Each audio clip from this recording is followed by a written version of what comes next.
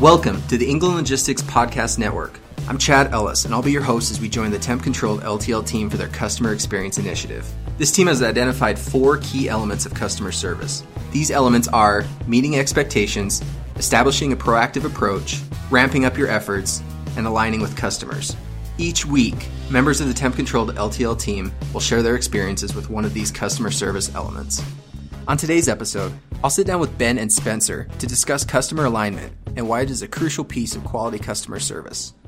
Customer alignment. So we got Spencer and Ben here.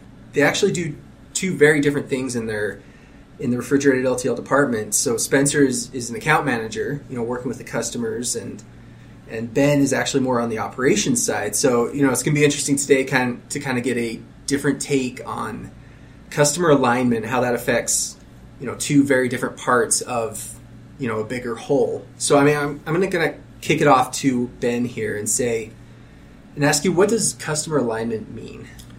Well, customer alignment means that you both kind of have the same objective, and that's to move their freight at the best rate that you can, move it timely, safely, to meet their end customers' expectations and exceed when possible, that you both have the same goal in mind. And that's important to understand, that the customer is not the enemy, the customer is a friend. And that's really what a partnership is you're being aligned with what your processes are so that what you do supports what they need to have done. Yeah, and you said relationship there. I think that's really important. And you've definitely been at this for how long have you been in England? 35 years. 35 years. So, you've created some excellent, customer relationships and carrier relationships. What would you say is kind of the key to keeping those relationships in alignment? Well, I think the first key thing is honesty. I think there's a tendency that we want to tell them what we think they need to know, as opposed to letting them decide totally what they need to know. And again, if you go back to alignment, there's less room for interpretation, because if you're aligned with your customer, then you specifically know what their expectations are, and one of those expectations is that you're upfront with them and honest, and sometimes you do have to give them information that is not what they want to hear, but they have to hear. And those are the expectations. As a customer myself, that's what I want. Somebody who's serving me, they're not always going to be able to meet every expectation that I have, but they can meet every communication and be upfront and honest with me and come with solutions, as opposed to just letting it slide through. Yeah, it's like really any part of a negotiation, right? You have to have a middle ground. Yeah. Sometimes you have to come back. They have to meet you halfway. You have to meet them. So Spencer, you got, you speak to new customers. You're building relationships with customers that you have now. What would you? How do you use customer alignment? Like, how does that fit into your daily workday when you get in every day? Well, basically every single day I need to communicate with my customers to stay on the same page as they are. You never know, the business is always changing, and so just because we started off the relationship in a certain way with this is how their business is ran, it's up to me to kind of keep up with them to make sure that myself are aligned with them, just to make sure that we're meeting their expectations. Most of the time I'll give them a call here and there just to converse about what's going on with their customers, their end goals, as well as how Ben was mentioning earlier about pricing and transit times and being honest. So one of the big things I do try to push as well is the honesty. It's a little difficult to be honest all the time, just because they do get there are some things you don't want to hear, but I found that that's the best way I've been able to build these relationships and get a better understanding is, sometimes giving them the bad news and hearing how they respond and kind of understanding their pressure points on, what is the lapse in their current chain. So that's what's great about what we're doing here. Is that's kind of what we do, is identify those kinks in the chain and try to figure out how we can better align our business with their business. Yeah. Going back to the fact that our customers, our products and services are they're replaceable. I mean, people can replicate what we do. It's the relationships that we develop with our customers that will maintain our ongoing and work relationships. I was told a long time ago that when there's a failure in a process, that it's called a moment of truth. And at that moment of truth is where you distinguish yourself from the next guy who just moves on to the next thing, or you take a step back and try to do every bit of reparation that you possibly can.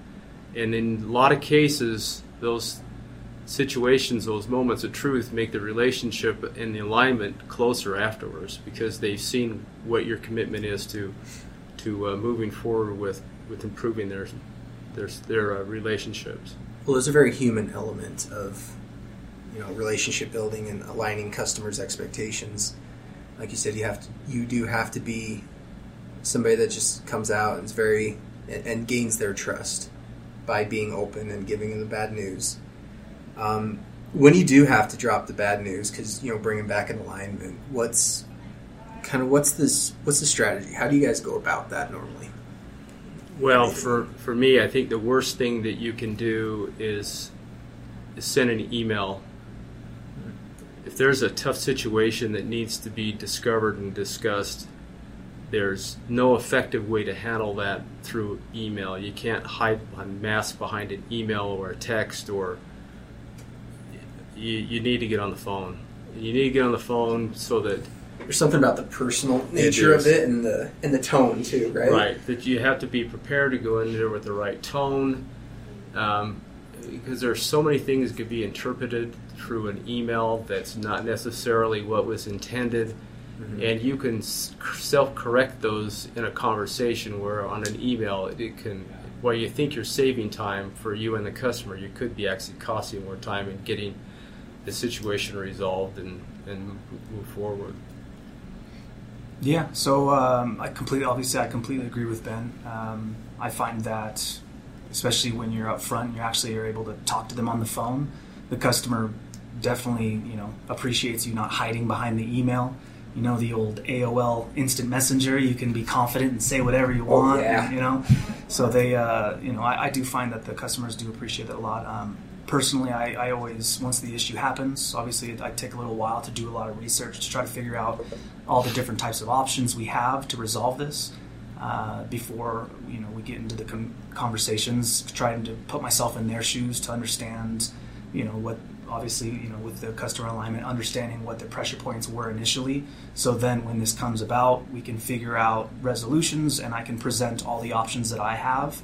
And then obviously converse with them to try to figure out if they have something as well, because they're in business still for a reason, so they probably have good ideas as well. So once I get all that research together, present it to them, discuss, and generally we can move forward efficiently. Well, and it is tough in a way too, because every customer has a whole different set of what their expectations are as far as communication is concerned.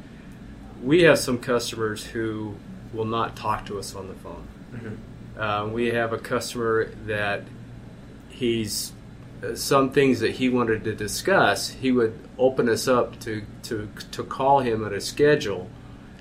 And the first time we called him, and we were all concerned and worried about how this conversation was going to go, but the first words that came out of his mouth was how much he appreciated us setting the time aside to visit with him in person, and that a lot of the other providers would shirk away from those opportunities. Mm-hmm. And again, those things, those communications are not always easy, but they always end up better than what you thought they were going to be going in, because but at that same time, you have to make sure that the conversation, you're not masking anything.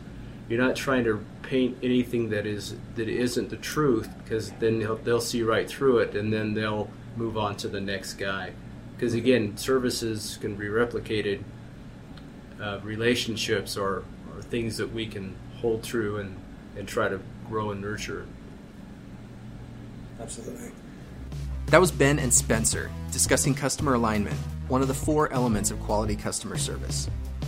Thank you for taking the time to sit down and chat with us, and thank you to everyone who tuned in. Make sure to check out our website, englandlogistics.com/customer experience initiative, for new episodes as we continue the customer experience initiative. Don't forget to subscribe to the England Logistics Podcast Network on iTunes or Spotify. On behalf of all of us at England Logistics, have a great week. Keep moving forward.